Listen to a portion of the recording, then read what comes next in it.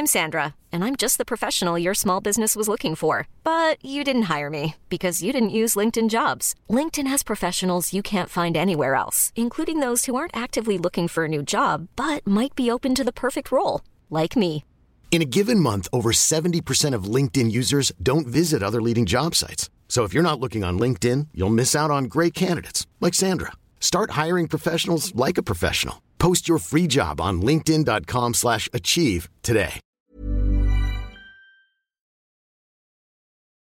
Hi guys, and welcome to Adulting. How exciting to be back for season 4. I'm so grateful that you let me have a little break just to get all of these episodes pre-recorded for you, because for this season we're doing something a little different. Each episode is going to be titled How To, with my guest speaker influencing the topic either through their work, something they're passionate about, or something they've been through. It's not necessarily instructional, but it's going to be nice overall understanding on that topic. And the first episode is with Aedy, and I'm so excited for you to listen to her. She is incredible. She's a photojournalist, documentary filmmaker, and activist. And I know that I walked away from that conversation feeling so full of vim and vigour and ready to try and get out and make a bit of a difference and live a bit more consciously. And I hope that you do too. I hope you enjoy the episode, and please don't forget to rate, review, and subscribe. Bye.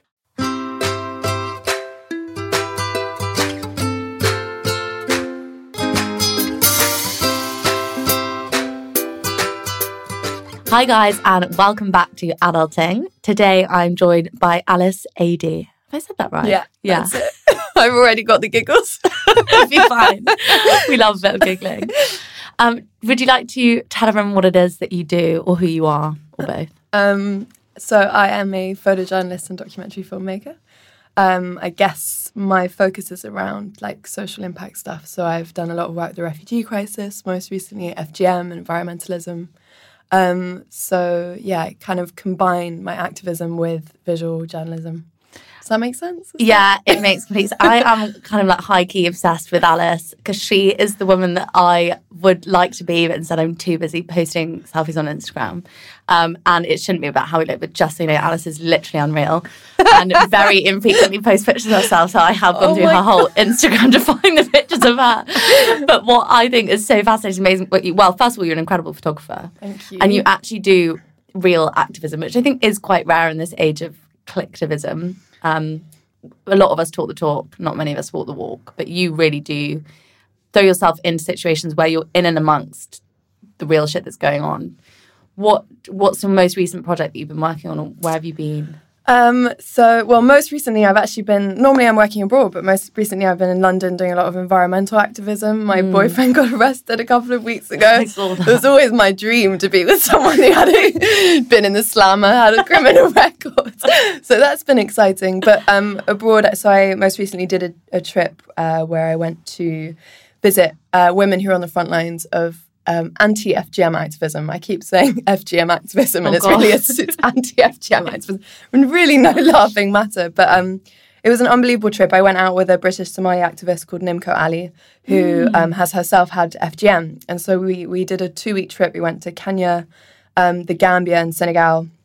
And it was really to document the work of the frontline activists, who are these incredibly inspiring women. It sort of almost sounds like a cliche to come home from one of these trips and say, wow, the people were incredible. But these women are really remarkable. And I guess the reason for that is to become an anti-FGM activist, a tradition that's been going on for, as long as they can remember. You are going against your family, your community, your societal norms. So the kind of strength of character these women have. I care way too much what people think of me to have that strength of will. So amazing work that they're doing, And when I say frontline activism, they're literally Josephine, the woman we were following in Kenya. She gets 5 phone calls a day.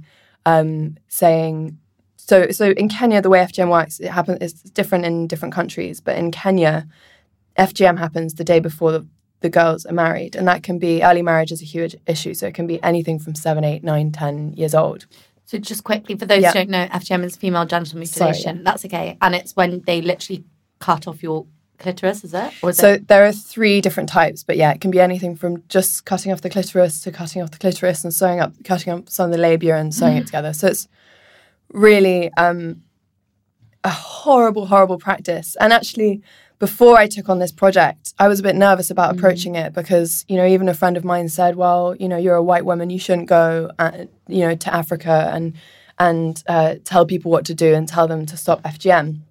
And so I was a bit apprehensive, but it was awesome being with Nimco, who, you know, I could ask her anything, and she really led me, and she sort of said, no, I hate this excuse of, oh, this is a traditional practice, this is a cultural practice, because slavery was also a cultural practice. It doesn't make it morally right. And she sort of said to me, no, FGM is child abuse and it's gender-based violence. And why would you and I not have a right to care about that? Was it Nimco who said, it was someone I listened to that said that they would have done it to their child had they not realised? Was it Nimco? Someone on the Guilty Feminist had it, and they were like, basically, it was such a normal tradition in our family that I didn't, and it wasn't until someone kind of showed me why it was so wrong that I would have done it to my daughter. So the other issue is, I guess, especially in the UK, when we see mothers or people doing it to their children and we kind of villainise them, but actually they are also under the impression that that's just tradition or it's good for the child or... 100%. So they know nothing else, you know, it's a traditional practice. And that's also some of the issue in making change is the men who normally sort of hold all positions of power sort of said, this FGM thing has nothing to do with us, talk to the women. So that's crazy. But Josephine, this amazing woman, she literally does like education programs where she goes into villages and she asks the leaders to say clitoris and all their local dialects, and it's just absolutely amazing. So she physically will get a call, she'll go and rescue these girls and take them to the centre. And she told me this thing that's just really stuck with me because I found it so funny. So if she doesn't personally go to rescue the girl, she'll send a colleague of hers from the Samburu Girls Foundation, the foundation she set up. And always once she's rescued a girl, she'll try and go back to the village to explain why they did what they did, why FGM should be stopped. And she says that always people think she's this like old fat woman who's never had any of her own kids. You know, she's like cursed. They don't understand why she would possibly want to stop FGM. And she walks in and she is just the most beautiful 6'2", you know, Maasai woman. And of course, that was the most important evidence I saw that the funding needs to go to these frontline activists who are from those communities who themselves are going to explain why FGM should be stopped, not the sort of middlemen, massive NGOs where foreigners go in.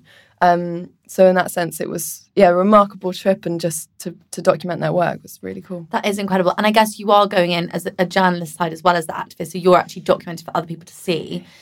Coming off the back of a little bit of what you're saying, I guess I'm just interested because this has come up a lot recently, but with the terms of like white saviorism and travel and stuff, what's your opinion on kind of the way that we normally see? Well, I don't think we say Stacey because I just don't think it's anything to do with her. Really. Oh, I don't know. What do you think? I think I'm very aware that I don't want to come across as... Look, the Stacey Dooley thing is, I often look at those photos of people and I say, you can go to Africa and not take a selfie with a young African child. Yes. Like, that is possible. I do it all the time, and I'm very conscious to not take those kind of images because those perpetuate these stereotypes, right? I'm very sort of conscious of not getting it wrong. Like, I hope I don't get it wrong. In this sense, with this trip, it was great being with Nimco because she really sort of guided me. But certainly in journalism, there's like a huge representation issue of like a lot of journalists. Most journalists are not only Oxbridge educated, but most are white. So recently, I'm not sure the exact stats, so please forgive me if I get it wrong, but there's these big photo journalism awards called the World Press Photo. And what was remarkable this year was there were many more women were nominated for the award, which was great. Yeah. But out of the 6 nominees, all the subjects of the photographs were black and brown people of colour. So that is still a massive, massive issue in journalism. And I'm really conscious of that in my own work as well. You know, I've photographed the refugee crisis. I often work abroad. I very rarely work at home. So I'm really focused on making sure there's a balance in my own work. Yeah. And, you know, that's something I can really improve and others can too. Like, we're definitely not there in terms of journalism. But it's always on my mind. Like, I did a trip to Somaliland to cover the drought. And photojournalism out of East Africa kind of fulfills all these stereotypes of like poverty porn. And, you know, if the photojournalism is always, poverty, or most recently a lot of famine. So I thought, how can I take a different set of images? And And so I took out a black backdrop and I used a fashion lighting, so sort of more editorial style of photography to create, hopefully what I hoped were sort of empowering portraits. And I liked the use of this portable studio because without the backdrop, there wasn't actually the context in which these people lived. So you as the audience are completely focused on the subject. And I guess the aim with that was, and I found this a lot covering the refugee crisis, is I think the moment you recognize the context and you're like, wow, that's kind of happening over there, you remove yourself from any responsibility. And so I hoped with these images, this portrait series, that it's really just about the subject and hopefully to build some empathy with that person. It's so fascinating. You're so right as well, because whenever we see a refugee who has come over to England and been here for a while now and then working, everyone gives them so much credence. And we're like, oh my God, it's amazing you're a refugee. But you see people in refugee camps and suddenly they become numbers and statistics rather than individuals. So I completely agree with that when you strip out the backdrop. With the work that you're doing, like in your journalism, are you called out? Why isn't there much talk about what goes on at home? Because I did a podcast I need to put out with No White Saviours last year and didn't put it out, one, because the sound quality wasn't good, and two, I was worried that it might be slightly controversial. And they were just like, why is it that you feel because I've done volunteering when I was 18. I went to South America and there are pictures of me on my Facebook with a load of children of colour. And I'm there at 18 years old thinking I'm being really helpful. I explained to my parents the other day. They're like, but you did help. And I'm like, not really, because I went there for 6 weeks. I might have taught them something. But the money that cost me to get there, I'd be better off putting it into funding for them to get a teacher from Ecuador rather than me going in and disrupting their months or whatever. And they were like, why do we not have more draw to do things at home? And it's so true. Like I could go up to Lambeth Town Council and look to volunteer at home. And are the stories not there? Or... They absolutely are. And we all need to improve on that front. There's this, there's recently a film, I don't know if you saw it, about one of my heroes, of a Sunday Times journalist called Marie Colvin. Yeah. She was very famous for having an eye patch because she had some shrapnel caught in her eye and made her blind. Unbelievable woman, unbelievable journalist. But there was a great documentary made about her called Under the Wire, which I really recommend to anyone, which kind of tracks the days leading up to her death. She was bombed, targeted by the Syrian government. And then there's a Hollywood film that's come out called A Private War. And I thought it was so disappointing because it sort of brought up all these stereotypes about journalists as sort of heavy drinking, sex obsessed, all this stuff. But it reminded me of these tropes that we have about journalism, which I am really uncomfortable with and seems so outdated now, of, shining a light in the dark and giving people without a voice. And I think what's so amazing about the internet and social media is that actually we've moved beyond that. I mean, we can elevate voices, sure, but everyone has a voice. Yeah. So like in my work, I'm sharing stories and maybe I'm trying to elevate voices, but those voices very much already exist. And the women I just visited, the activists, if I can sort of elevate their voices, that's great. But yeah, let's move beyond this idea of having to be a white person and go to... And now everyone has a way to share their stories, right? They all have access to the internet. And that's what's amazing. There have been improvements in journalism. Like, it has been a massively democratizing tool for everyone to be able to tell their own stories. They don't need to rely on the traditional gatekeepers of, a white Sunday Times journalist going into your country. So, yeah, it's definitely positive. How did you get to being one where you are, and what drove you to want to be in this particular area of journalism? Have you always had this desire, or was it something that happened upon you? So I always wanted to be a war photographer. So Amazing. As long as I can remember, I think 11, 12, 13 years old. I think there was a short stint I wanted to be in the army and fly helicopters, but I don't think my eyesight was good enough, and I shortly got over that.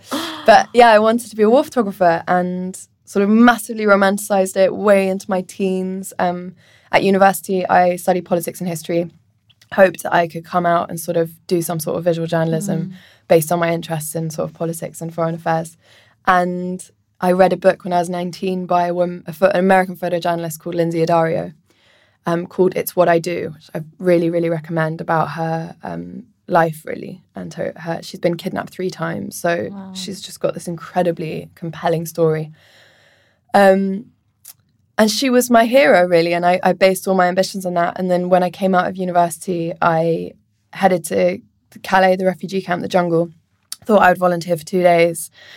Stayed for much longer, went on after that to a camp in Greece on the Macedonian border. I don't know if you remember those incredibly dramatic images of Syrian refugees arriving on Greek shores and then walking up to Germany. So this was sort of just after that. All the Balkan route had sort of closed their doors. And so there was a camp I was in called Aedy on the recently closed Macedonian border, 15,000 people.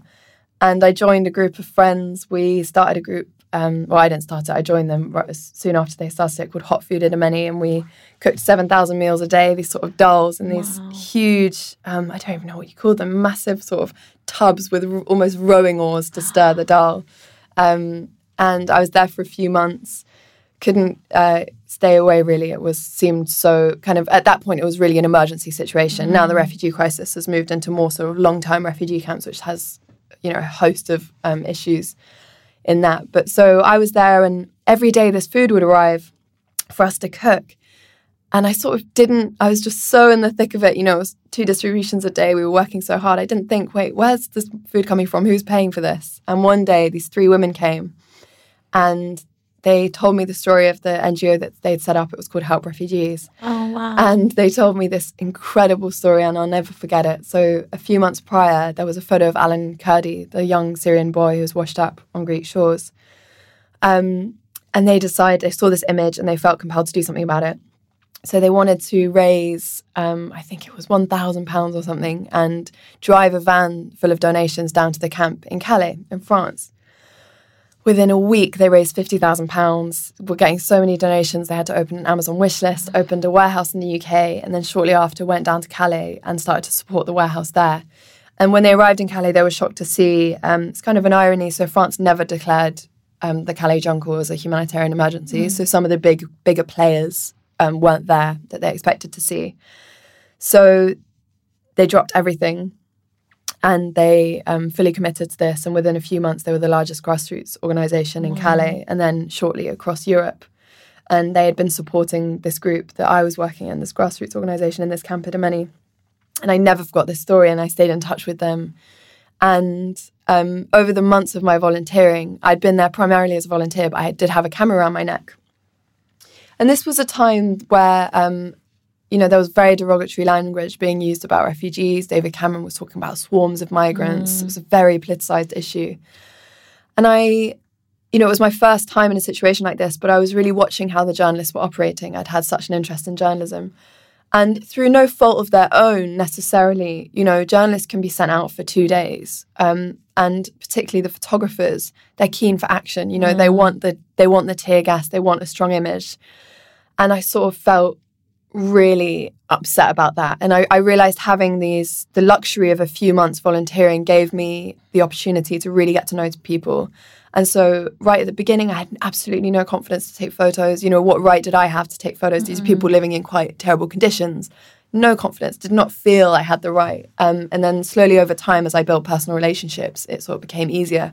So I had these images, they lived on my hard drive for about a year. But then I slowly started to work with the girls from Help Refugees to publish those images. I started an Instagram account where I started to share these stories. And slowly but surely it sort of started to become a professional thing. Wow. They started to be published in newspapers. And then I think a big turning point was a few months following my time in Greece. I met these 2 Guardian journalists through Help Refugees, and they were writing a story about Help Refugees work and how the European Union was mismanaging funds. And they needed sort of access to families in Greece. By this point, all the informal camps became more formal military-run camps, but sort of hidden away in these awful kind of industrial warehouses on the outskirts of cities in Greece.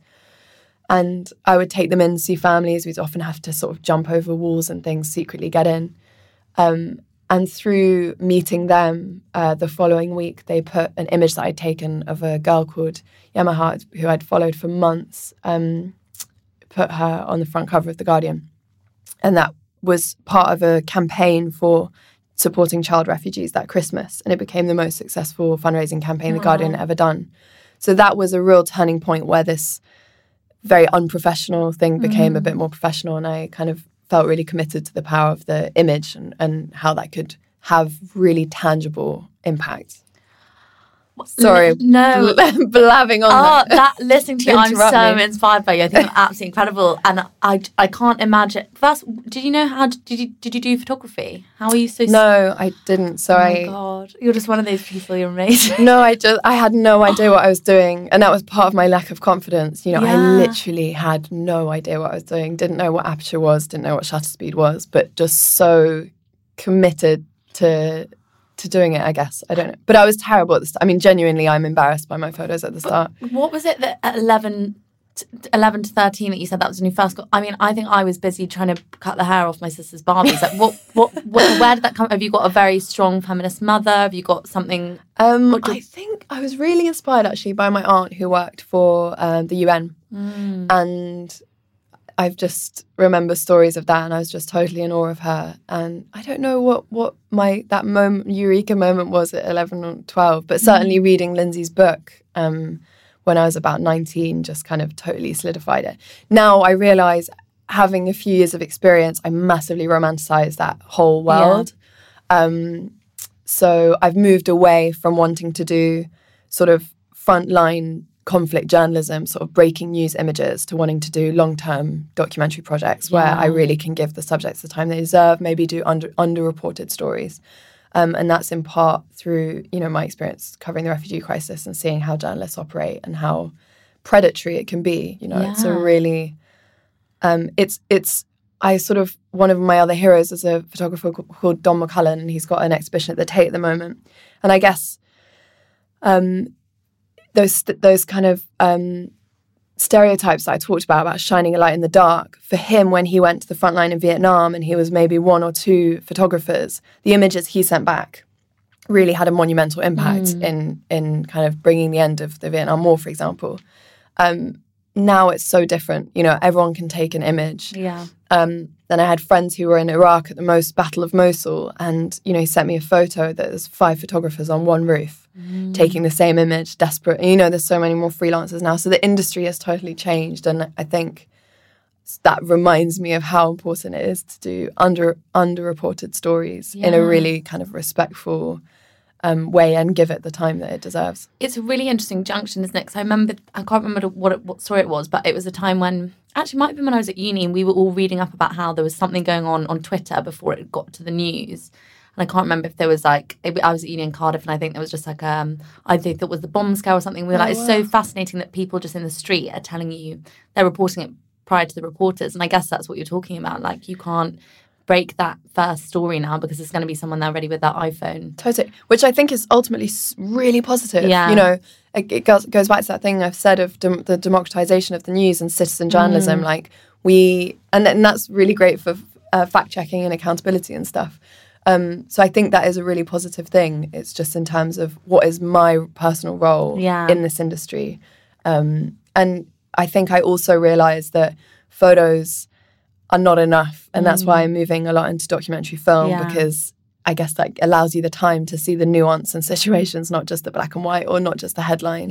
And how important it is to sort of, slow journalism and take the time to tell stories. And you use social media in a very positive way. And I guess it must be like multiple fold. But do you think that because you spend so much of your time in really difficult situations with people with such impoverished or bad luck, that how has that changed your relationship with the way of living? Like, do you feel that you kind of emancipated yourself a little bit from, like, I probably got consumed about stupid things about, like, which pair of trainers look cool? Do you think that that's changed your relationship with those kind of things? Do you know what I mean? No, I still feel those pressures. I mean, I wish I didn't, but I care as much as the next person how I look and all that stuff.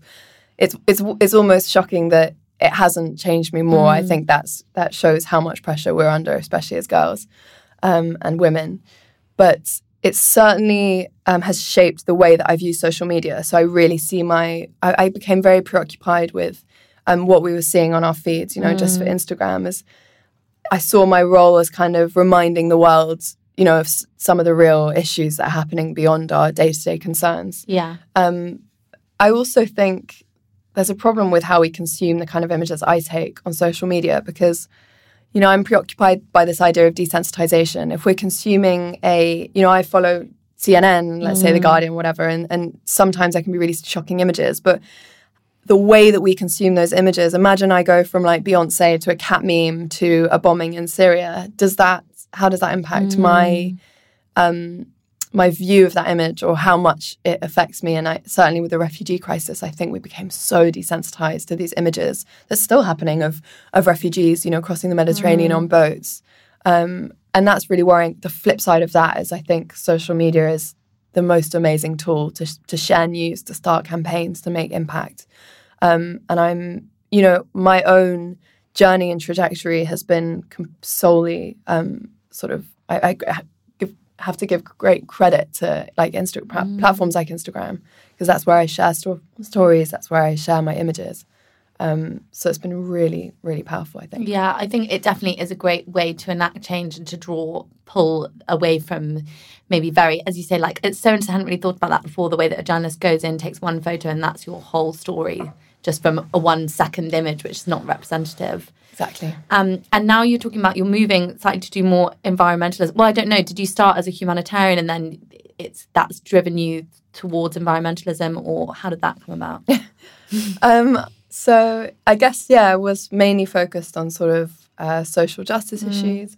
Although, environmentalism I'm learning more and more is a social justice issue. I learned a crazy statistic, and I really hope it's right, but I read it the other day that 99% of climate change related deaths occur in the least developed nations, which is a category of nations. And yet those same nations have only contributed to 1% of carbon emissions. So environmentalism, I guess, is really tied in with the rest of my work. But I've really only come to it recently, and that's in part my boyfriend, who I actually met in Calais in the jungle 2 years ago. That was his huge, he makes films online, and he really dedicated himself to environmentalism. So I've really learned a lot through him. It wasn't one of my concerns, really. Shockingly, I think I'd engaged with it sort of on an intellectual level. I'd kind of read the statistics, but like a lot of people still, I think I was totally in denial, and didn't engage with it on an emotional level. Like I say to him often, if I read a piece about like sexual assault, that it makes me my whole body feel enraged, and I'd never felt that kind of level of fear and anger about environmentalism until really recently. So yeah.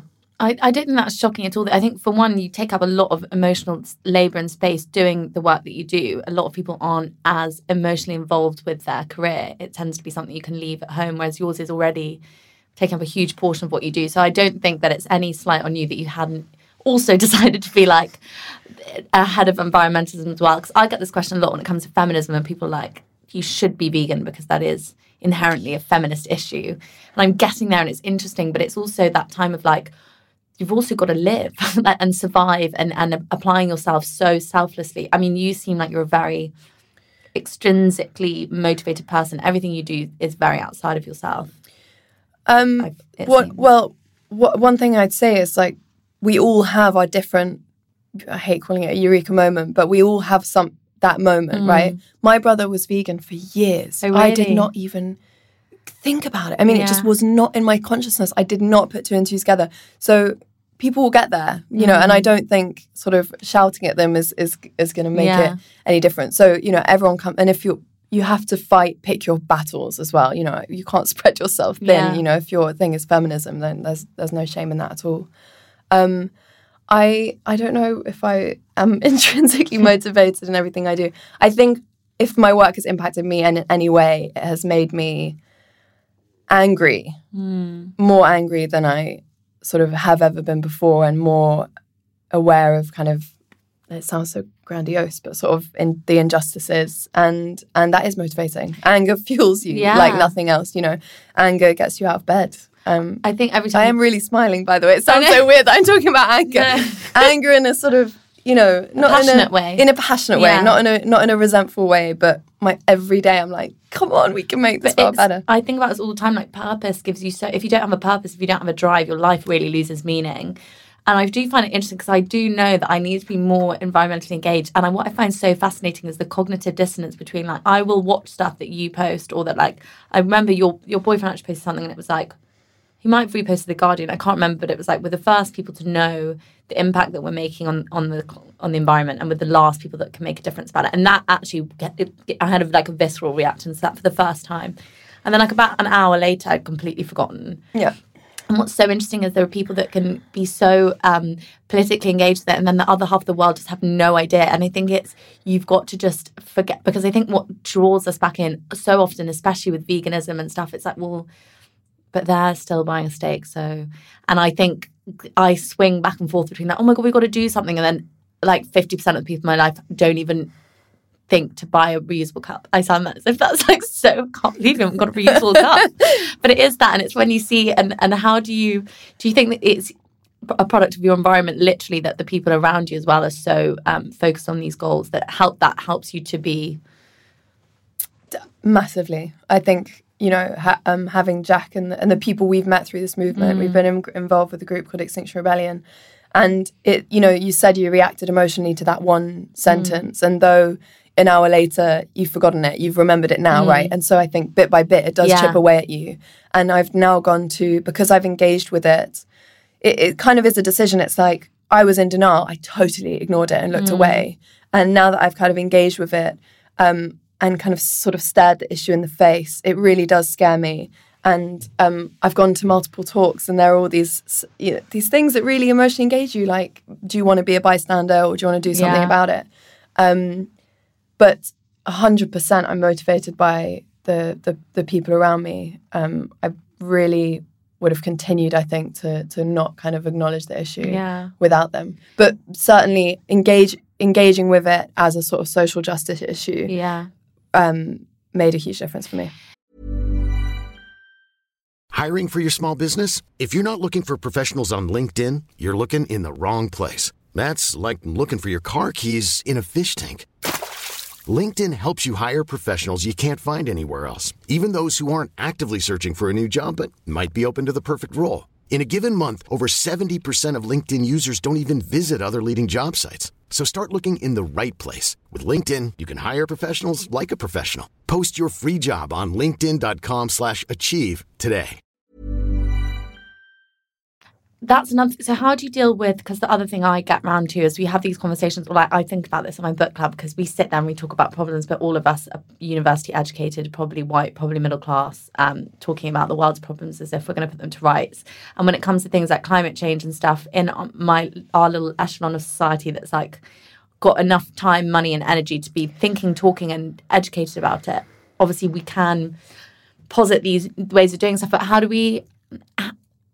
we discuss it in a way that it permeates privilege? Like, how can we, or is it the responsibility of the privileged to try and create a way that everyone can have a, do you know what I'm trying to say? Yeah, it's so hard to... So firstly, you're totally right. It's an incredibly white middle class movement. And I wish it wasn't, right? Because climate change is not going to be exclusive. I mean, it's not going to be exclusive. And we always talk about climate change as if it's something happening that will happen in the future. There was a recent IPCC report which said we have 12 years to say, to stop the sort of temperature rise.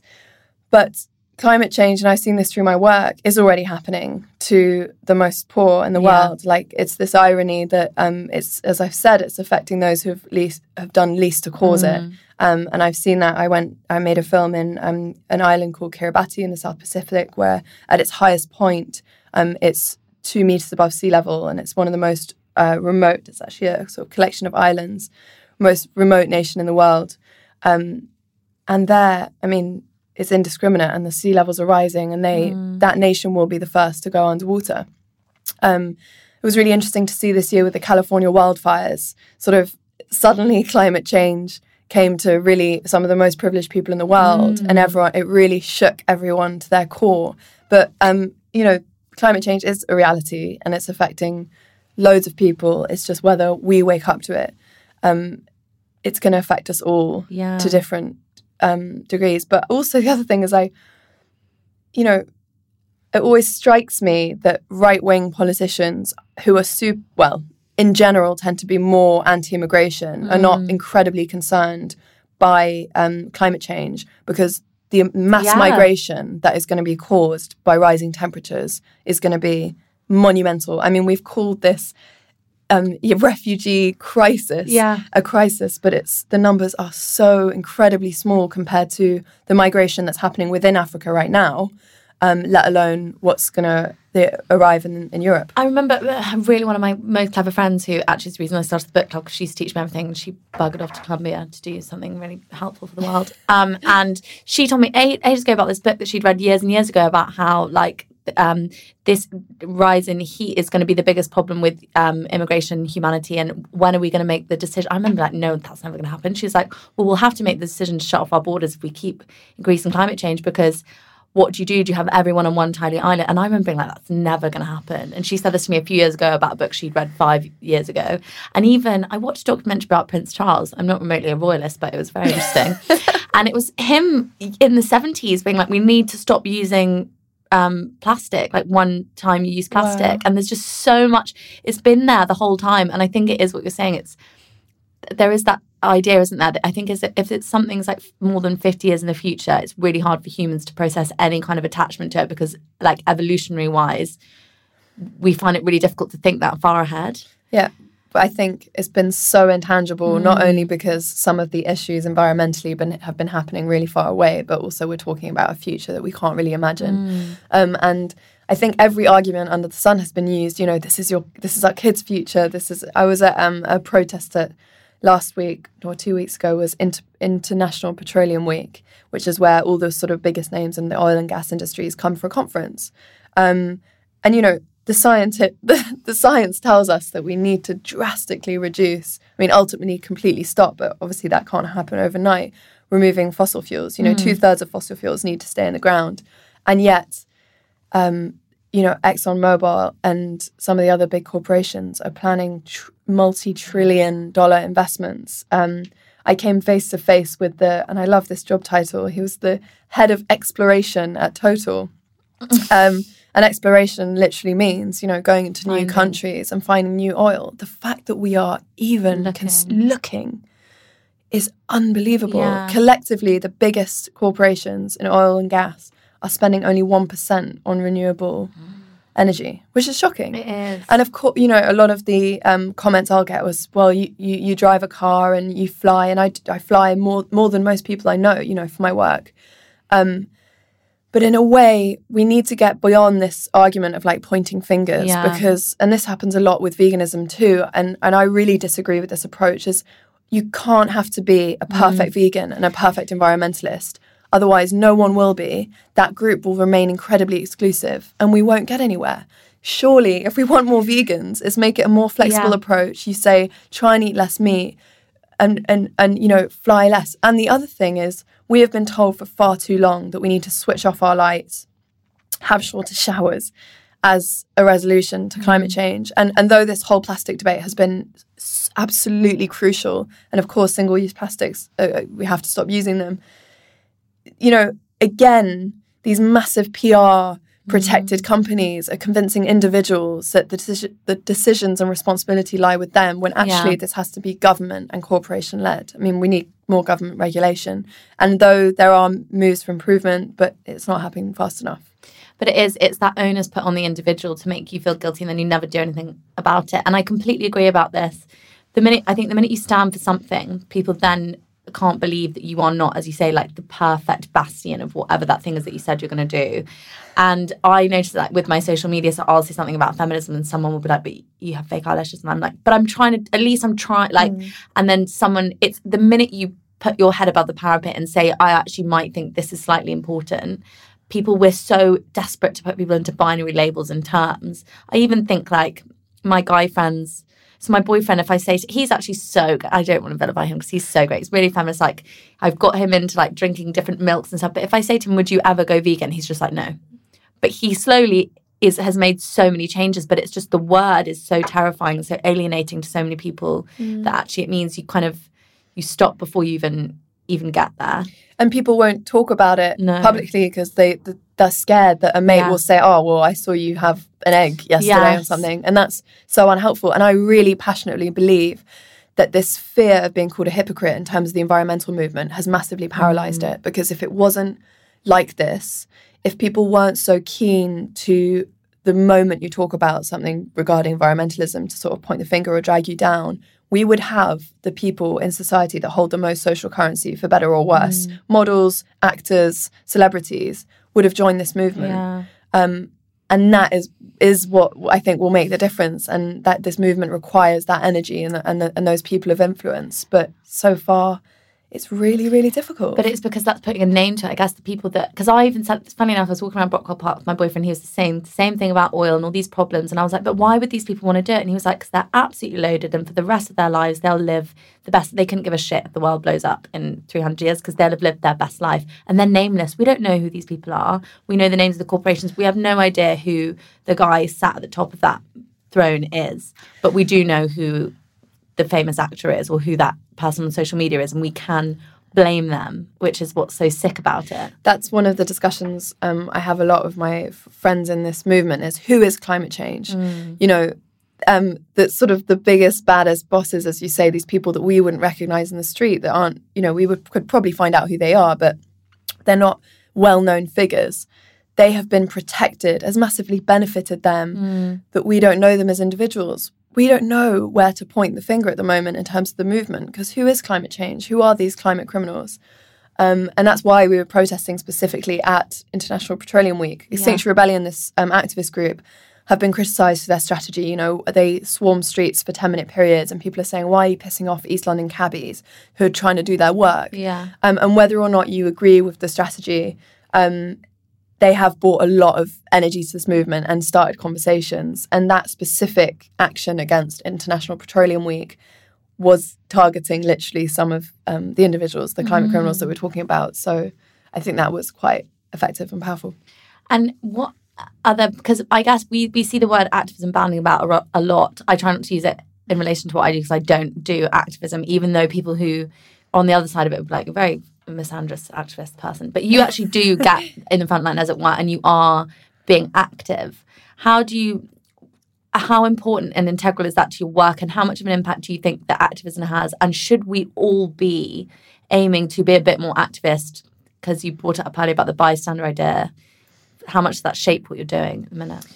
Someone asked me recently if they thought it was an increasing trend in journalism that journalists and photojournalists will sort of attach themselves to particular campaigns. There's been a few photojournalists that I really admire will literally start foundations and movements and online communities, so it were, around issues that they have come across in their work.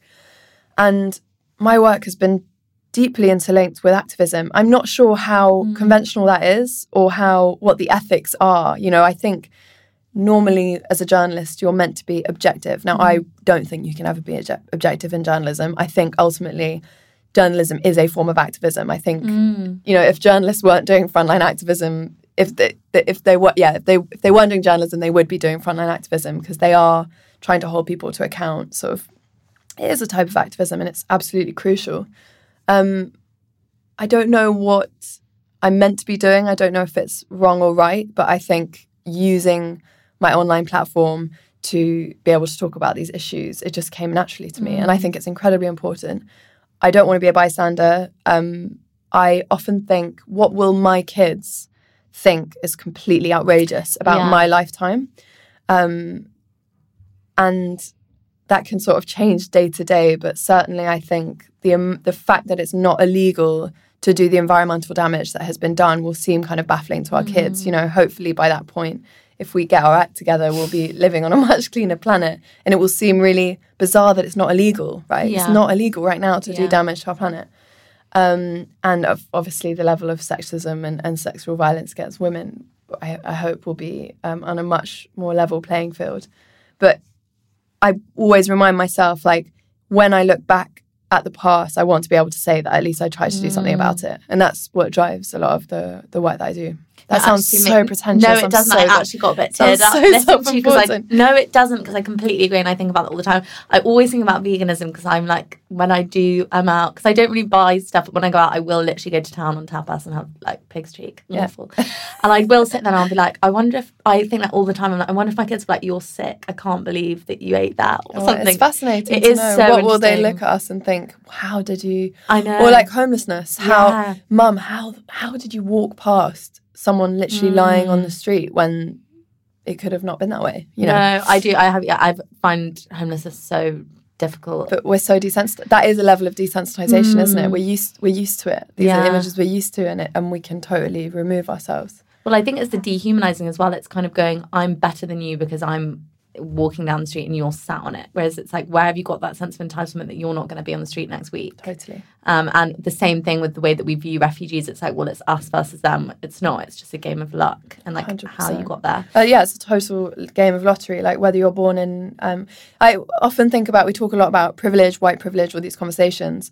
But what about the inherited privilege of your nationality and your passport? That, I mean, it is a game of luck whether you were born in London or in Sudan. Yeah. And how much does that impact your deck of cards and the way that your life plays out? That is an inherited privilege. Hugely. And I think about it so much when we're talking about Brexit and immigration and stuff, is these need to be framed as inherited privilege. You know, we tax inherited wealth, not enough, but, you know, we talk about white privilege now, again, only just starting, but I really look forward to a time we talk about our nationality. Yeah, definitely. And even the way that that nationalism as well, that idea that we belong to this land and we have it better, but especially when you put it into context, and as you were saying, like the poorest places, the place being impacted the hardest, and yet we're saying we've fucked you over, but you can't come and stay with us. Yeah. Like that's awful. This happened a lot with the conversations around the refugee crisis, is this distinction between refugees and economic migrants. And economic migrants is a really kind of confusing and very derogatory term, I think. I mean, within the European Union thus far, as long as we don't leave, we move from country to country for economic reasons, for economic opportunity, for a job. You know, a lot of people come to London, we go to other countries in the European Union. What people are doing, moving from sub-Saharan Africa, whether or not they've fled war, they are seeking a better life. Yeah. They've fled maybe poverty or lack of employment. And how can we vilify someone for trying to make the most of their lives? Well, you and I do that on a daily basis. Yeah, if I moved to America, nobody would be like, oh my God, I can't believe she's done that. That's awful. Would never happen. No. Never happen. And even, I don't know if I should bring up Shamima Begum, but I'm going to get there we go. What do you, like, first of all, I'm 100% of the opinion that if she was white, she would be here, first of all. I don't know, it's difficult because it's not really the same area, but like this kind of, there's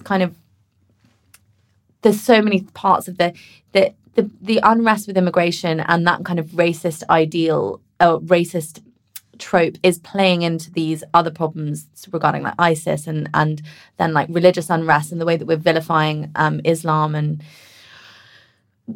among your work, do you feel like everything is just playing into showing us that if the more we segregate people, the more problems we cause? Does that have such a big question? I'm actually going to talk about Shamima tonight, so I feel I feel much more informed. Where is that? It's at the Frontline Club. Do you want to come? Oh my God, yeah. Have you heard about the Frontline Club? No. It's great. It's cool. It's got some good talks. Can I come? Yeah, absolutely. Oh my God, I'm so I don't have a ticket, but I'll get one. Apparently there's no, it's fully booked, but everyone always drops out. So let's go. Okay. Yeah, I've always done that. So I feel I'll be much more armed to sort of answer your question. I think a lot of people spoke to me about it, given my work with refugees. I think that a distinction clearly needs to be made between Shamima, who joined ISIS, and refugees who are genuinely fleeing. Do I think her citizenship should have been revoked? Absolutely not. That's completely illegal. We found out yesterday that her baby has passed away.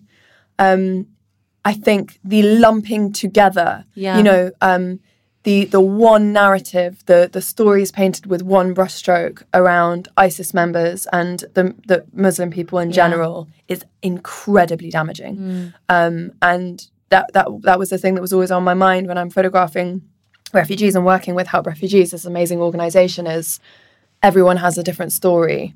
Let's highlight that. Everyone has their own narrative. They're individuals. They're not just a stack of numbers and statistics. Yeah, sorry, that was such a tricky one to throw out to you, but it's just it just feels like from all angles, it's just popping us up and showing us actually how drastically awful some of the decisions that we're making. Yeah. On a slightly lighter note, but still really shitty, fast fashion's a really interesting one, which I know that you don't really go there, do you, at all?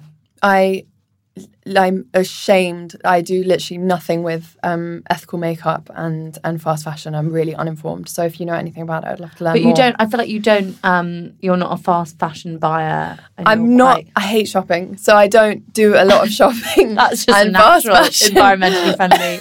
attribute. So, yeah, luckily it's not something that comes to me naturally. But, yeah, no, I know very little about it and I want to be more informed because it obviously is so important. Yeah, I think that. Well, I did one with Venetia Falcon. She's more like sustainability side. So now I try to rewear everything that I own a million times before I let myself buy something. So she never buys any new stuff, right? No, she only buys either sustainable, like ethical brands, or buys vintage, or doesn't buy. That's her first thing. She's like, either just the best thing is just don't buy anything, which we can all do, or rewear, reuse, recycle, etc. And do like clothes swaps with your friends, which is really fun. So going forward, like with your work at the minute, what's your? Do you have have you got a documentary that you're working on right now?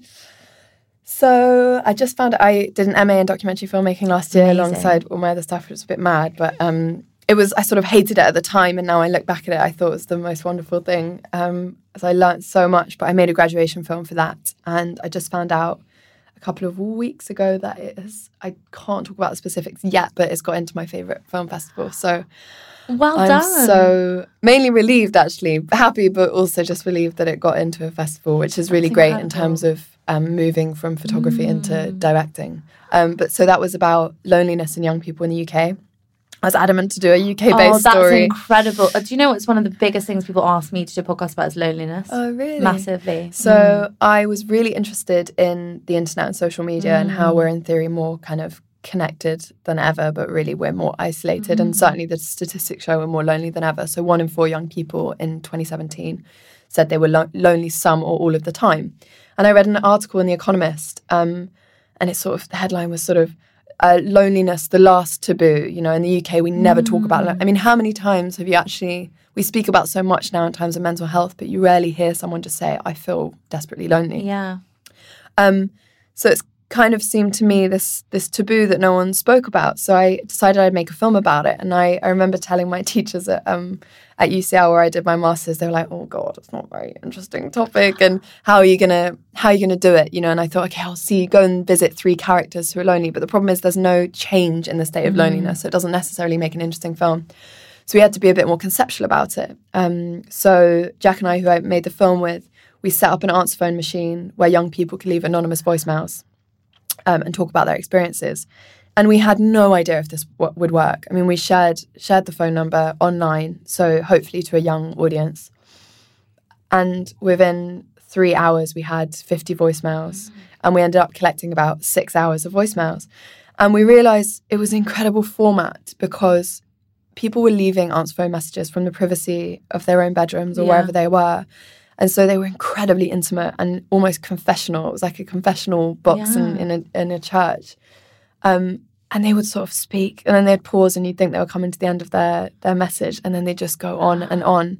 And so it was a window into this world and incredibly moving. I mean, I literally cried the first night of listening to the voicemails. But the main message that came up over and over and over again was a lot actually about, loneliness at university, which is interesting because we're told university are meant to be the best years of our lives. Yeah. And I personally was desperately lonely at university.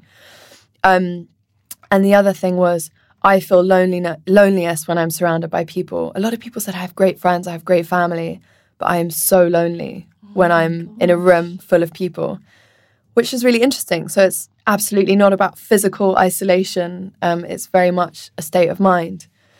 So the audio of these films, these audio testimonies are kind of the basis of the film. Wow. And then I shot it on 16mm film, and using actors, not in a sort of obviously dramatized way, they're just sort of placed in the frame. But for me, it was the first time I directed and been fully in control of kind of the visuals. So I've, gone in photojournalism, you arrive somewhere, you kind of try and make the best image that you can. But with this, it was just incredible to be able to choose the frame and put the actors where I wanted to. So I really loved that. And that was a completely sort of groundbreaking moment for me that I want to do more directing. So incredible. Yes. So that will be out soon. It's going into festivals and then hopefully it'll be online soon. So don't say if it kind of gives it away, but what was the general consensus? Is this an epidemic due to our new way of like the idea that we can never be bored and we always have to fill our time, and then if we're not completely stimulated all the time, is that where that loneliness is stemming from, or was there not really a kind of a resolution to it?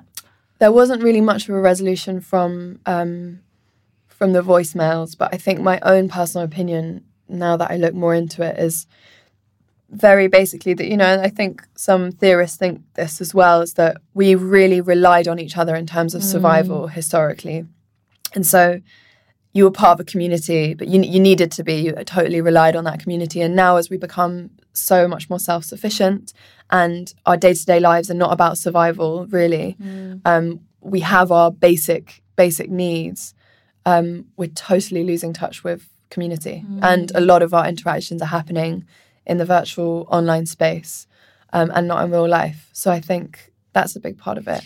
And it's a bit like with Scotty said this on my previous podcast, but I brought up how we had the Minister for Loneliness, who I think we don't have now, and he was like, it's all because when David Cameron got rid of all like the youth hostels and all these places and said, oh, we'll have big society, and just because he called it something, hope that then people would get together. But there is like, there's no enforced community, but there's, like you say, like everyone's quite individual.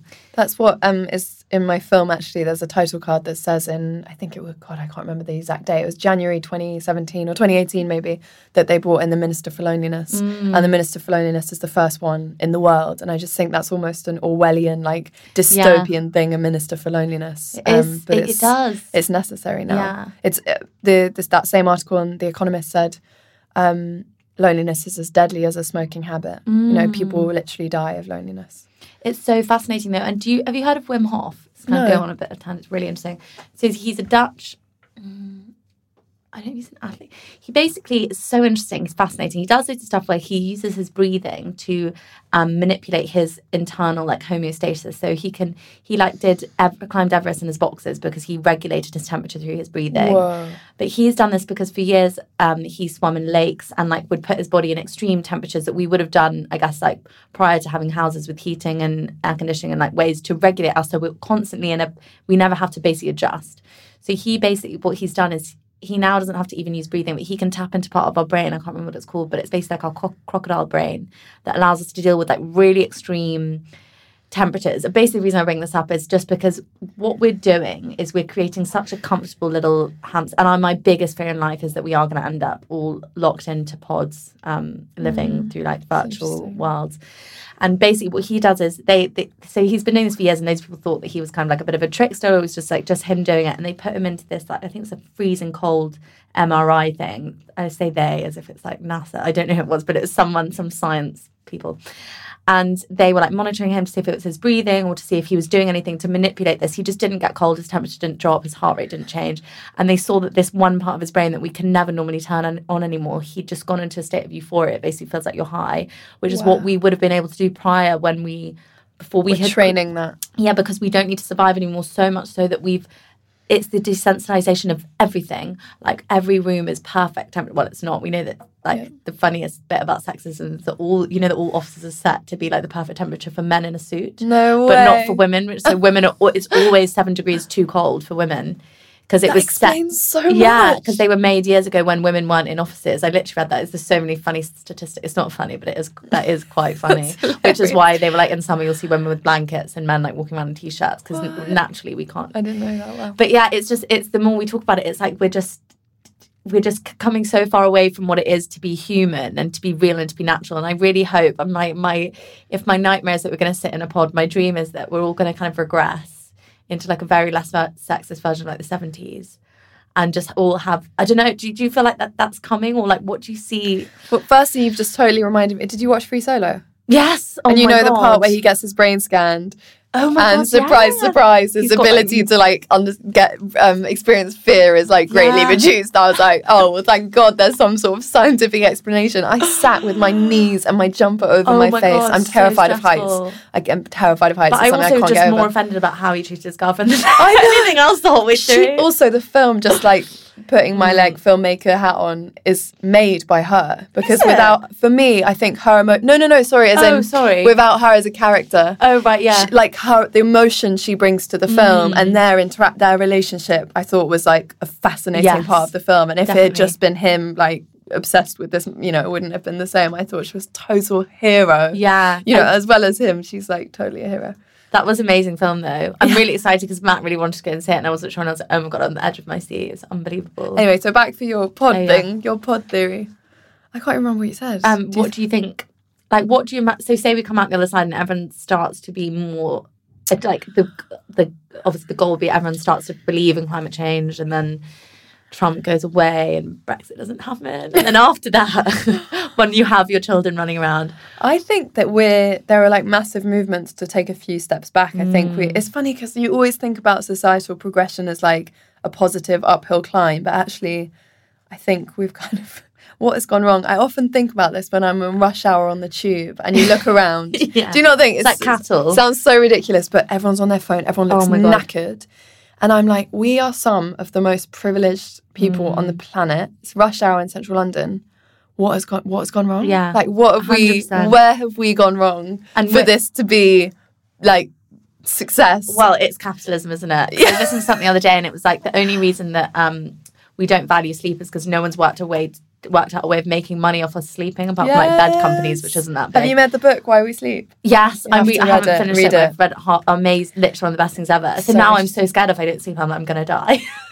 But it's that weird thing of like Margaret Thatcher, that whole thing of like, even my mum's quite stoic like that. She's like, I don't need sleep. I'm like, you're going to die. Yeah, exactly. You need to sleep. And that's a really kind of hyper masculine view of. I went to a fascinating talk this weekend for International Women's Day about inequality and sexism in the workplace, and how these markers of like success and like aggressive leadership and like no sleep and these hyper masculine qualities. Like, I think I hope we're moving towards a society where these more, in inverted commas, feminine, kindness, compassion are valued in the workplace. Why can't you be a kind leader? Of course you can. Yeah. And what we want more flexible working hours. I think one of the questions which I thought was really interesting, I'd never heard this perspective, was why are women why are there so few women entering at kind of graduate level and then there are none by the time executives or whatever. And normally the answer to that is they become mothers, they leave the workplace. But another thing that someone said was a lot of women are looking at what it takes to be that super successful male executive. And they're like, do you know what? I don't want to treat people like that. I want to sleep. Yes. I want to have family. I want to have a work-life balance. And that was really interesting to me, is that we don't actually value the values that are held to be so important by men who are so much older. This is so interesting because I literally never thought about that. Posted this on my story. This is basically what, it might be that I'm going to read it because I read this and I was like, oh, it's so true. So this is in Daisy Buchanan's new book, but she says, in books and movies, it's become fashionable to talk about the importance of strong female characters. In lots of ways, this is admirable. It means that women see women who are three-dimensional, consistent, and have authentic voices, rather than women who turn up at the end of the day and say, together we've saved America from intergalactic aliens with machine guns. Now save me with your underpants gun. The trouble is that the strong woman is becoming a reductive stereotype too. A strong woman on screen is a woman in a skirt suit who can earn $1 billion a minute while taking 7 phone calls, then lets a single tear roll down her face, illuminated by the light of the microwave while she waits for her I have no personal life lasagna. When we talk about strength, we're using an old-fashioned masculine measure. It doesn't serve anyone. When we praise women for their strength, we're usually congratulating them for not being so darn annoyingly female. The patriarchy loves it when women don't show their feelings because they usually cause great inconvenience. I so agree with that. I was like, so right. And I don't know if you've noticed, and I hate to put this down, and I really hope this is not a very coherent thought, but I just thought about it the other day. There are these amazingly sort of inspiring, I guess, adverts for Nike and stuff, but they're all relying, like, strong women. How many adverts have you seen recently where there's like a female boxer and a female tennis player? And to me, it's still resting. It feels very like inauthentic and insincere, and it still relies on like, oh, you're a strong woman because you can like kick a ball as hard as a man, and you're still doing a traditionally masculine thing. And I guess in some ways that's really positive, but in others it's to me it's getting a bit tired at the moment. Every advert is kind of mimicking another, and I'm like, But this is when when it reaches advertising, I always get quite cynical because I just think it's there to make money. Yeah. So it's always going to be anti the cause. Yeah. Because anything that is there to take from you, your capital or your money, is always going to be in of itself in opposition to what it's trying to do. And I think you mentioned earlier clicktivism and sort of online activism, which I'm really wary to criticise because I think it is so powerful. All these derogatory things about like armchair activism, I think online activism is totally remarkable, and we have so much evidence of the positive impact it's having. But I totally agree that it seems like brands are like jumping on the activism bandwagon. International Women's Day this year was actually, I did work with Carl Beauty because I thought it was quite interesting about the amount of jobs that brands who were never interested in me normally, because they kind of knew I talk about this stuff every day, not just on International Women's Day. And I was just a bit like, oh, you are really showing It does feel a bit insincere. Yeah. But on the other hand, maybe we do need brands to get behind things to create genuine change. So these things are so complicated. Because it's the question of intent. And it's like sometimes I think whilst a 16-year-old girl wearing a feminist t-shirt from H&M probably isn't a feminist act, the fact that you can do that is a sign of the times. Yeah, totally. And it still has its merit. It's just how pernickety you want to be about it, I guess. Did you see the Gillette advert? I'm now totally contradicting myself, but I really liked it. I thought it was amazing about toxic masculinity. I was so surprised by it. I thought it was so impactful. But did you see I always have to end up watching Good Morning Britain and Piers Morgan talk about it. Did people criticise it? Oh my God, went mad. Okay, tell me, because I didn't follow this at all. All the men were just like, I can't believe this. We can't even enjoy. Like, Piers Morgan was just like, masculinity is not toxic. And but Piers Morgan really irritates me because I'm like, you're actually quite an intellectual man. I think he must just do it because it's his... I don't get him. I really don't understand. I'm totally baffled by it. I mean, I don't know how he has a job on primetime television. No. If the media are meant to be like these liberal, progressive, forward-looking... Well, maybe they're not. We have lots of evidence that it's not, but I think he's really disappointing and I don't understand why he Neither do I, but then I also think within my echo chamber, I actually don't know anyone that thinks like that. And interestingly, I think he probably does represent a large portion of what people think. He's asking the questions that he thinks the audience want to ask. It gives me a window into what the opposition, because all too often I do get caught in my echo chamber and I'm like, oh my God, every single one of my friends is like flexitarian, feminist, blah blah blah, and then I get one comment because I put men need to do better and they go not all men, and suddenly I'm bombarded by men telling me why they're good people. I don't know. And then there was this cynical argument that like men who have Gillette razors probably are married to a woman who does the shopping and probably buys their razors. So the advert was probably aimed very cleverly at their audience, which is really sad. So Jack, who got arrested for environmentalism, did an interview yesterday, and I was in the studio. It was with BBC's Victoria Derbyshire, who's normally amazing, but it was really interesting to see. And she actually apologised once she was off air to him, saying, "I'm really sorry, I had to challenge you." But she was really tough on him, to the extent, saying, "Why did you get arrested? Do you think it's worth wasting police time?" And then she sort of accused him of lying, that he was saying that the government were lying about climate change. It all got a little bit, it certainly felt heated when we were on the studio. Watching it back, it feels much calmer. But Jack turned around, really ballsy, and I didn't know how it was going to go down, but it's been received quite well. But he turned around back to her and said, well, do you think the government are doing enough about climate change? And she was like really kind of vexed, and she said, well, it doesn't matter what I think. And Jack didn't say this in the interview, but we've talked about it at length after. I said, of course it matters what you think. Yeah. I mean, you are one of the leading broadcasters in the UK. How can these journalists not be behind it? How can environmental activism, given the state of affairs that we're in, still be controversial? And of course it matters what she thinks. When she challenges him and tries to make him look, thank God he comes across really well. He stayed calm. He expressed himself so well. But she really, it was a really tough interview. And we'll look back at that and think, why are we doing that? Because the powers that be, because of money. Of course. And that's what's so sad. It's trickled down. Totally. And in that interview, she totally comes across as the establishment and the elite. And it's really interesting to watch it back. I recommend checking it out. I will definitely have a look at that. Oh, this has been such a great chat. How long have we been chatting? I don't know. It's over an hour. Oh, God. No, but that's perfect. Do you ever cut them down? Cut it down when I'm rambling. Oh no! Oh my God! Everything you said, I'm literally completely in awe. I can't. What I want to ask you, I actually do think you're one of the most inspiring people I've ever met. Just to be an absolute sycophant from across the desk. What tips or advice in terms of maybe something to do with environmentalism or something to do with the way that we can change? Because I think a really important thing is how do we help people, to myself included, reframe our understanding of what it means to be a citizen, and also understanding refugee, if you know what I mean, reframe what you think you are and your existence in the. I think just my note would be engage with issues, whatever it is, whatever you feel passionate about. Don't look away. Don't turn a blind eye. Commit yourself. You don't have to be a perfect environmentalist, a perfect feminist, whatever those categories mean. I really think whatever you can do, however big or small, can have an impact, whether it's online or in the real world. So nothing, no act is unimportant. Yeah. Oh, I love that. And if people want to find you online to follow you and listen to you, and I guess on Instagram. What? So just Alice Aedy. So Alice, written Alice, and then my surname is Aedy. Are you anywhere? Is there anything else or anywhere else you want my us to go? website, I guess. But no, I would be embarrassed if you went to my website. But yeah, follow me on Instagram and come and Amazing. chat. I'll put you in the description box well below so you can find her. Great. Thanks so much for listening, guys, and I will see you next week. Bye. Bye.